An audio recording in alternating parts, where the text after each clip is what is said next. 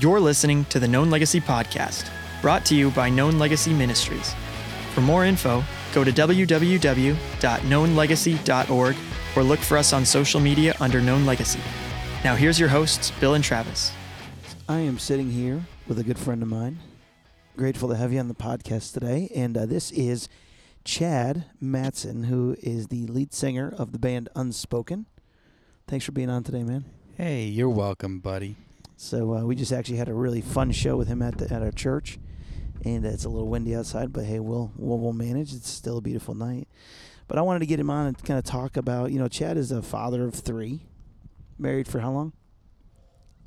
15 years, 15 wonderful years. Wonderful. Katie, if you're listening, every minute was wonderful.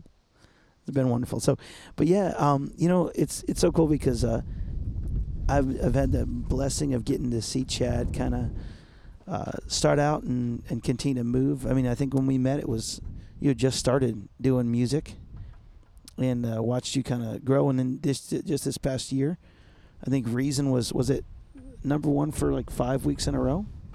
Yes, but who's counting? Who's counting? And it's cool because knowing you, I'd love you to share this today, because I think a lot of times, especially as dads, we can struggle with the idea of what success looks like, and kind of what the future, or what that kind of can lead to, and make us put false boundaries of what success looks like. And so, can you share a little bit about kind of where, like Unspoken, and kind of where that all came, how that's all kind of culminated and to where it is today, just really quickly? Well, I've been doing it for 17 years now, and I never really thought that it was going to be some big Michael W. Smith career or something. I just, got saved, and I got sober and got saved, and I just wanted to tell people what Jesus had done for me. And so music was a wonderful way for us to gain people's attention and have the ability to have conversations. And music is this wonderful universal language that speaks to the soul, like sometimes words alone without music and melody can't. I think I remember being in Trenton, New Jersey. I got married. I moved next to a pastor on one side and a prostitute and a meth lab on another side. And we were living in the ghetto of Trenton, New Jersey, and my wife found this quote and wrote it on a paper bag from Wegmans grocery store, and she wrote it and she put it on it's about size of 2 quarters, maybe a $50, something like that. And she wrote it and she put it on her refrigerator, and the quote was, "Success has made failures of many." And it's went from refrigerator to refrigerator to refrigerator in the 5 or 6 different places that we've lived over the time that we've been married, and it's still on my refrigerator right now. And really, every day you can look up and see that brown paper bag ripped up and have those words on it. So just kind of keeping the kingdom view of success is very different than the world's view. In fact, I often think of success as being obedience, and that's how we measure it. We don't measure it by how many people show up to a gig, or how much merch we sell, or records, or awards that we win, or whatever it may be.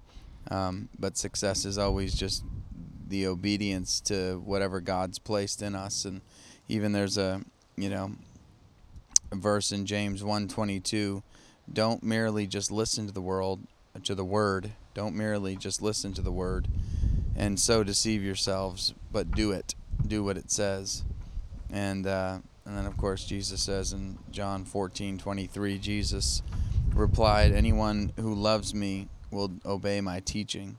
And so, I think that's kind of where success starts, is just in that discipleship of the Lord, being faithful to what his word says, and then taking that into what we're doing in our work or our ministry or our family or whatever we're putting our hands to, but not getting into the trap of, success being a number or a salary or, climbing the ladder or whatever, but just being obedient to what God has put in his word, and then, to what God has placed before us in the day we're living in, which is today. How can I be obedient today and thus, being successful in God's sight?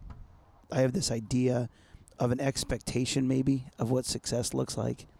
And I think the times when I get most discouraged is when those expectations will happen. Like, oh, well, in 6 months, this is guaranteed to happen. And then 6 months goes by. I heard a story that prisoner of war, survivors would say, like they said that the ones who really made it through without being too discouraged would say,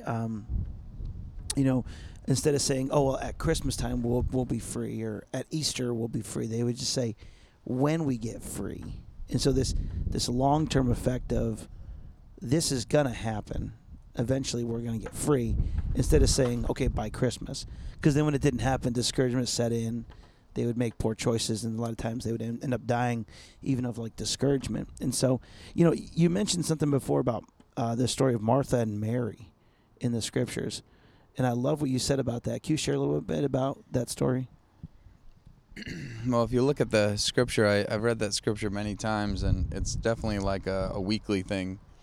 Martha is the sister who's working hard to provide a meal for Jesus and his disciples, and then you've got Mary, who's just kind of sitting around with the disciples at Jesus' feet, listening to every word, taking in everything that is being said, and just enjoying, God's presence.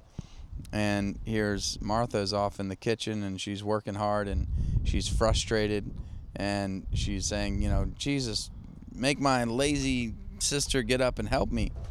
And he said, no, I'm not going to take away her blessing. Her blessing is to be at my feet. And I guess I think the thing for me is, when I'm looking at that scripture, I'm realizing that Martha is irritated in her work. Yeah. And she's irritated in her work because she's not taking the time to sit at Jesus' feet. She's only going after the work and making sure. And I feel like every time I'm getting frustrated in my work, it probably goes back to the fact that I'm not sitting at Jesus' feet, who's pouring into me, giving me the ability. Even Philippians talks about God is working in us, causing us to do good. So even the good that we are doing and the good that we have inside of us is God, working in us, causing us to do so. And I'm just blown away by the fact that, like, not only does he enable our hearts to hear his message and get saved, but then even more than that, on the day-to-day, he's working in us, causing us and giving us the desire to do good. So it's like everything comes from God's goodness and his love for us, and he's given us all these tools.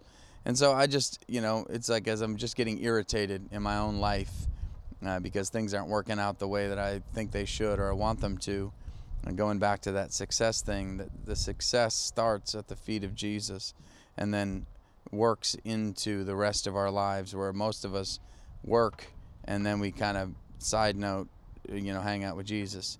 And then biggest indicator of that is the frustration and the anger, the irritation that comes with the work that we're doing, Yeah. And even as you're talking, it seems like when we sit at the feet of Jesus, we have to have the correct viewpoint of who Jesus is. That there's his Father who in Psalm 103 says that he won't always chide at us. He's slow to get angry and abounding in unfailing love. And I think you talked about it earlier. Before this, we were talking about this idea that when we see our kids, we want to give them good things. But for so long, we kind of have this idea that, like, we've got to do good things, or we kind of think God may even cheat us. And I wonder if there's something valuable about us speaking into that, going, God, like us having the proper view of who God is can truly change our perspective of the outcome of how we lay in that, or how we kind of sit in that, of just, well, our Father is for us. He has big plans for us. He's never going to leave us or forsake us. And just stopping and recognizing it. And I think it's huge to just stop and go, okay, we don't have to be busy in God's work, but we can just be at his feet and understand more of who he is. And that's truly part of that success. Yeah, I think one of the things is we're kind of looking at who God is. We all have these kind of preconceived notions of, the God that we learned about or were taught about as we were kids or whatever. And the book of Jonah really gave me this kind of huge perspective on who God is. And you've got the story of Jonah, being called to do this work of the Lord. And at the time, the Israelites were far from God, and so God wasn't because of the hearts of the people were far from him, he wasn't showing up for the Israelites. And here's Jonah, this prophet to the Israelites. God sends him, hey, go to Nineveh and preach the message, preach the message I gave you. And he Nineveh, the Ninevites were his enemies. It would be like, God telling us to go and talk to ISIS or something like that, And so in Jonah 4, when God saw the repentance of Nineveh, to the point where they didn't even let the animals eat or drink. Everybody, Bible says here, that the king ordered everybody, dress in sackcloth and ashes. Don't eat, don't drink, don't even let your animals eat or drink. So you see this repentance happen, and big indicator of repentance is change of direction. What we're doing. It's not just, oh, I'm sorry, God, but here's these wicked people that saw the error of their ways, and they fasted and they came before God in hopes that he would have mercy on them. Here's what it says in Jonah 4:1. This change of plans greatly upset Jonah. So the plans that God was going to destroy the city, he didn't destroy the city, and that change of plans upset Jonah. So he complained to the Lord about it. Didn't I say before I left home, this is verse 2, that you would do this, Lord? That's why I ran away to Tarshish. I knew that you are a merciful and compassionate God, slow to get angry and filled with unfailing love, and you are eager to turn back from destroying people. And it's like, when we think of God, do we think, I knew that you were merciful and compassionate? It's like, we don't think that way. We think I knew you were going to smite me, Lord. I knew you were going to take this away from me. I knew you were going to punish me for this. I knew. That's the narrative we speak. And this is one of the biggest hearts of God I feel like I've found in the scriptures, aside from Jesus, dying on the cross, is that, Jonah said, I knew you were going to do this, Lord.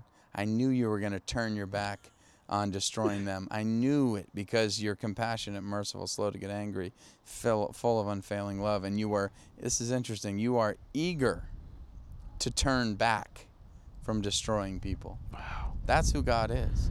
And I don't know how it relates to the success part, but I know that Jonah's success, he didn't get the result he wanted or thought that was fair.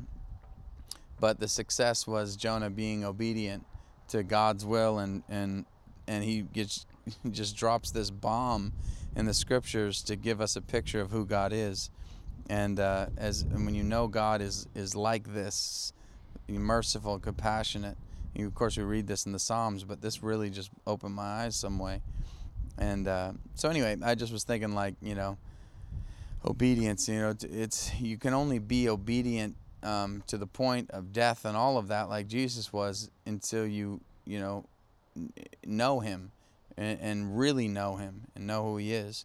So again, speaking to the Mary thing, sitting at that feet, getting to know who he is, and then going to work and going into our tasks and our jobs and all of that with only this, being the thing that's fueling us to do it. And when we don't do it, then we measure the success all these different ways, and we become irritable and frustrated and discouraged and all that.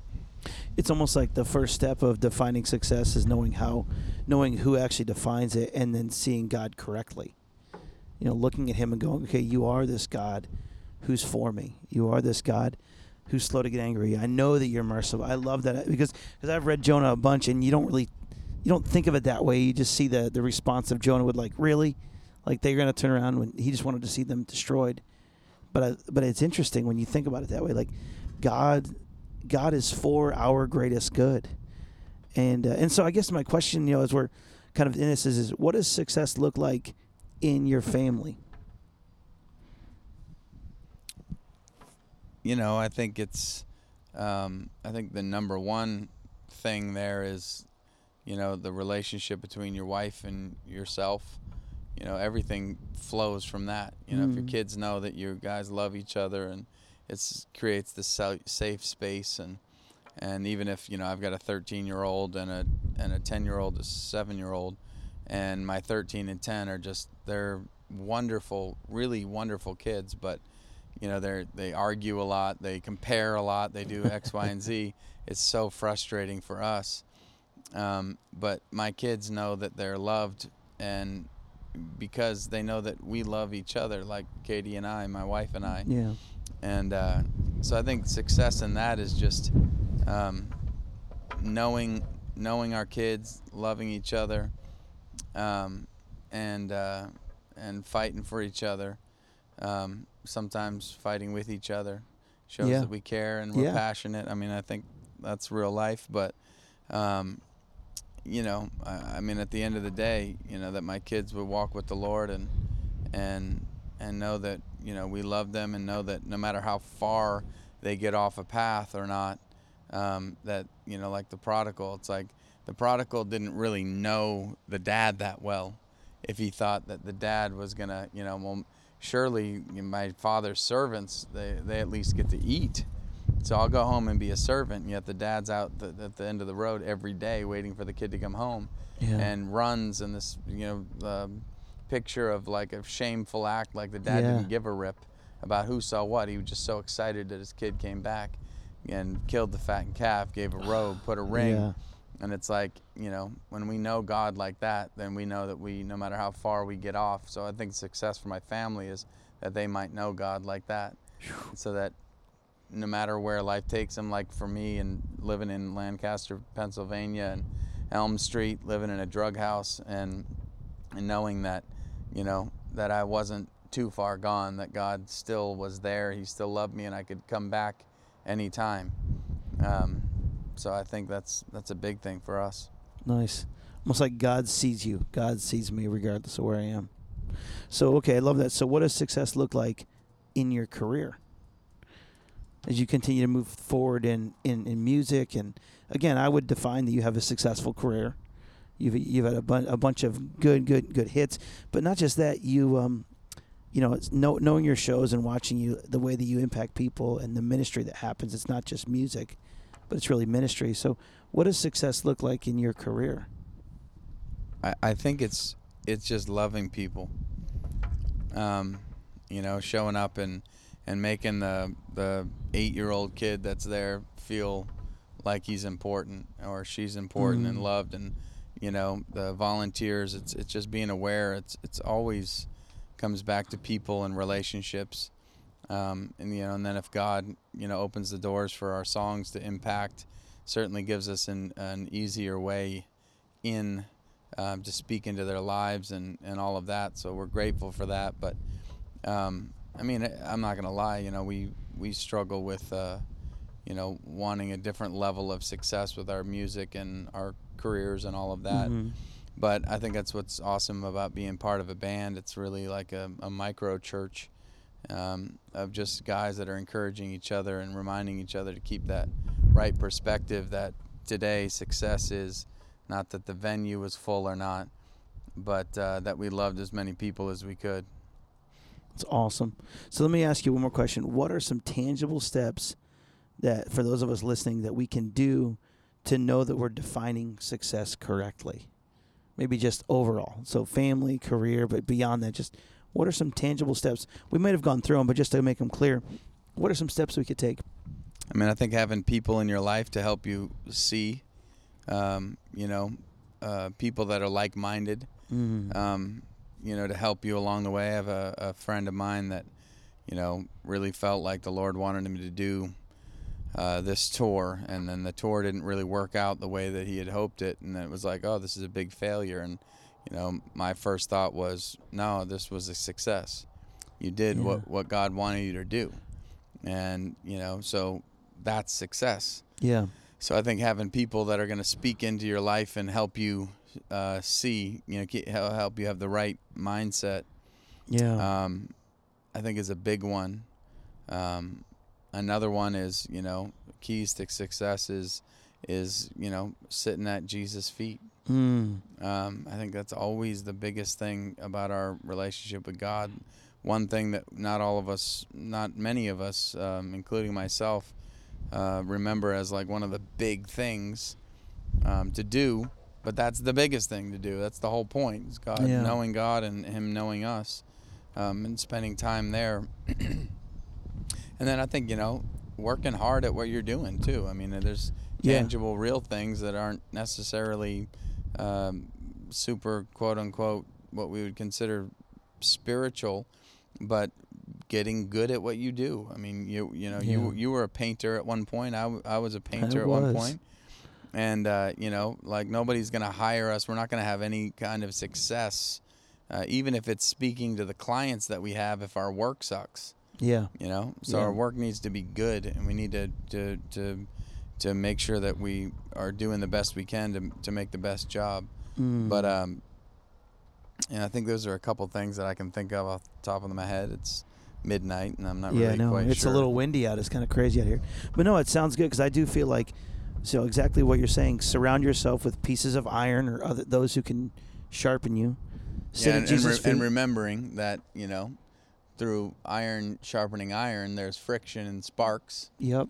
It's not like everything feels good. Yeah, no, always easy conversations. Yeah, they're hard conversations that, I think, one of the things, too, that I think of, like, in our culture, we don't want to experience sorrow.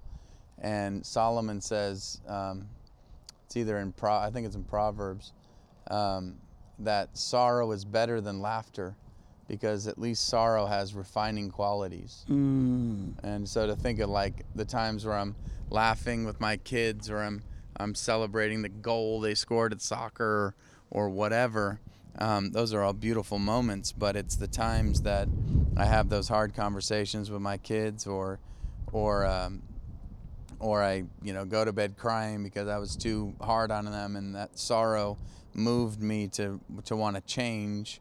Not yell as much, or not this or that. So, embracing those sorrowful moments, those disappointments and stuff, and seeing that God is in the middle of those things. And, of course, I think it's important to know, too, the first thing Jesus preached on the Sermon on the Mount was, blessed are the poor in spirit. And another translation says, blessed are those who realize their need for God, for they will inherit the kingdom of heaven. So to know that our need is a blessing to us.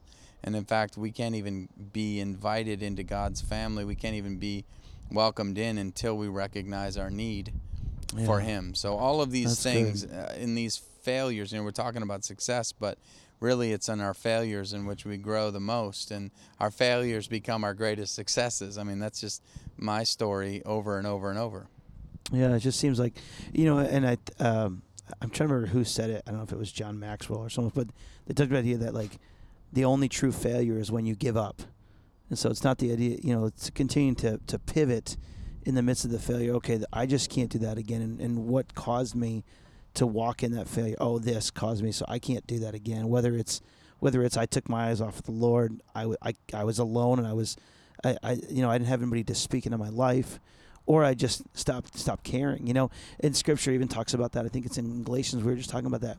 That if we're continue to move forward and not be and weary in well doing, that if we fail, that if we don't quit, God will continue to do what He's desiring to do in our lives. And so it's this idea of not giving up. So if you're on the sideline, if you feel like God has given up on you, recheck yourself. Check this out. Look, see if there's people that are speaking in your life. See if you're, are you spending time at the feet of Jesus every day?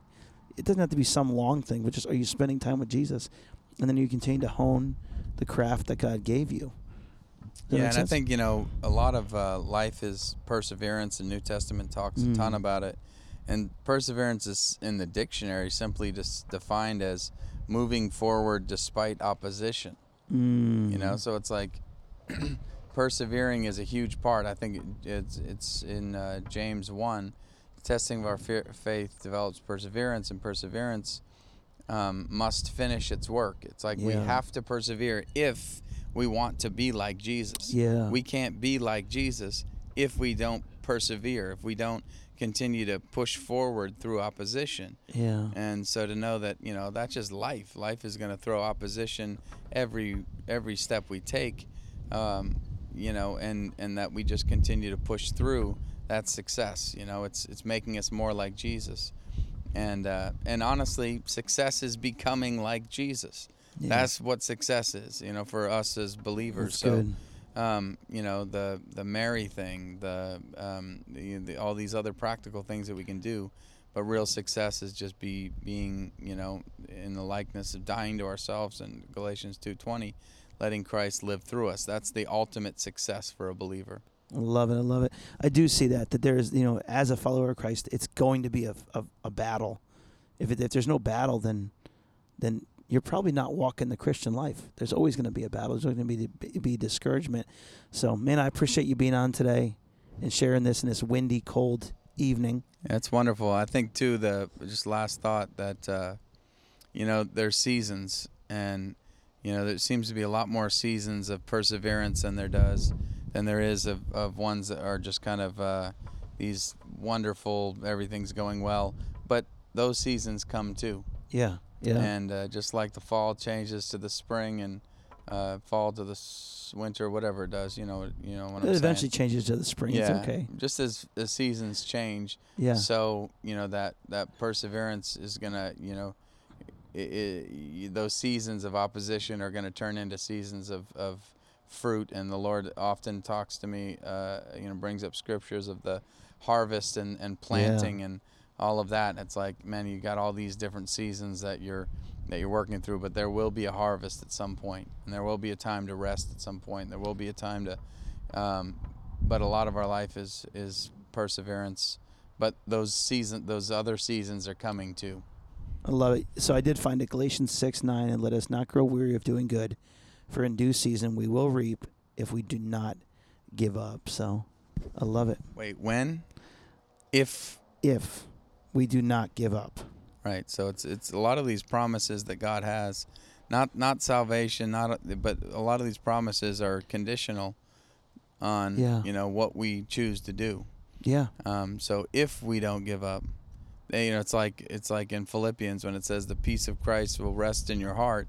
Focus on all these lovely and admirable, true and pure and holy and whatever, and the peace of Christ rests if you, I can't remember what the end of it says, but it's a big if, though. Yeah, but what I'm saying is that, like, when you do all these things, then this will happen. So if you do these things, this will happen. This is a promise of God, but the promise isn't ours if we don't do it. Yeah, yeah. You know? And you're right, it's resting in the Spirit. It's resting in who God's character is and what He's already said. So, love it, man. Thank you, I Bill. love it. Well, thanks for being on the podcast today, man. We know it's cold and windy, but I'm glad you made it through this season out here in the cold. Thanks for being with us today. I'm from Maine. We're in Texas right now, so this ain't nothing. This is nothing. No, yeah, I hear that. I'm enjoying myself. Hey, guys, check us out on Instagram at Known Legacy, Facebook Known Legacy Ministries for questions, comments, or concerns. Check us out at info@knownlegacy.org. We'd love to hear from you. If you've not checked out Unspoken's music, you can get it at unspokenmusic.com or just look up Unspoken at all the music sites and they will come up. Got a new Christmas song out this year, right? It's called Good News, and we all need some good news in this season, so absolutely. Go check it out. Download it today. Chad, thanks for being on the podcast today. You're welcome, buddy. Have a great day. Thanks for listening to By Dads for Dads on the Known Legacy podcast. Look for us on social media under Known Legacy or go to www.knownlegacy.org to stay connected. For booking or questions, email us at info@knownlegacy.org.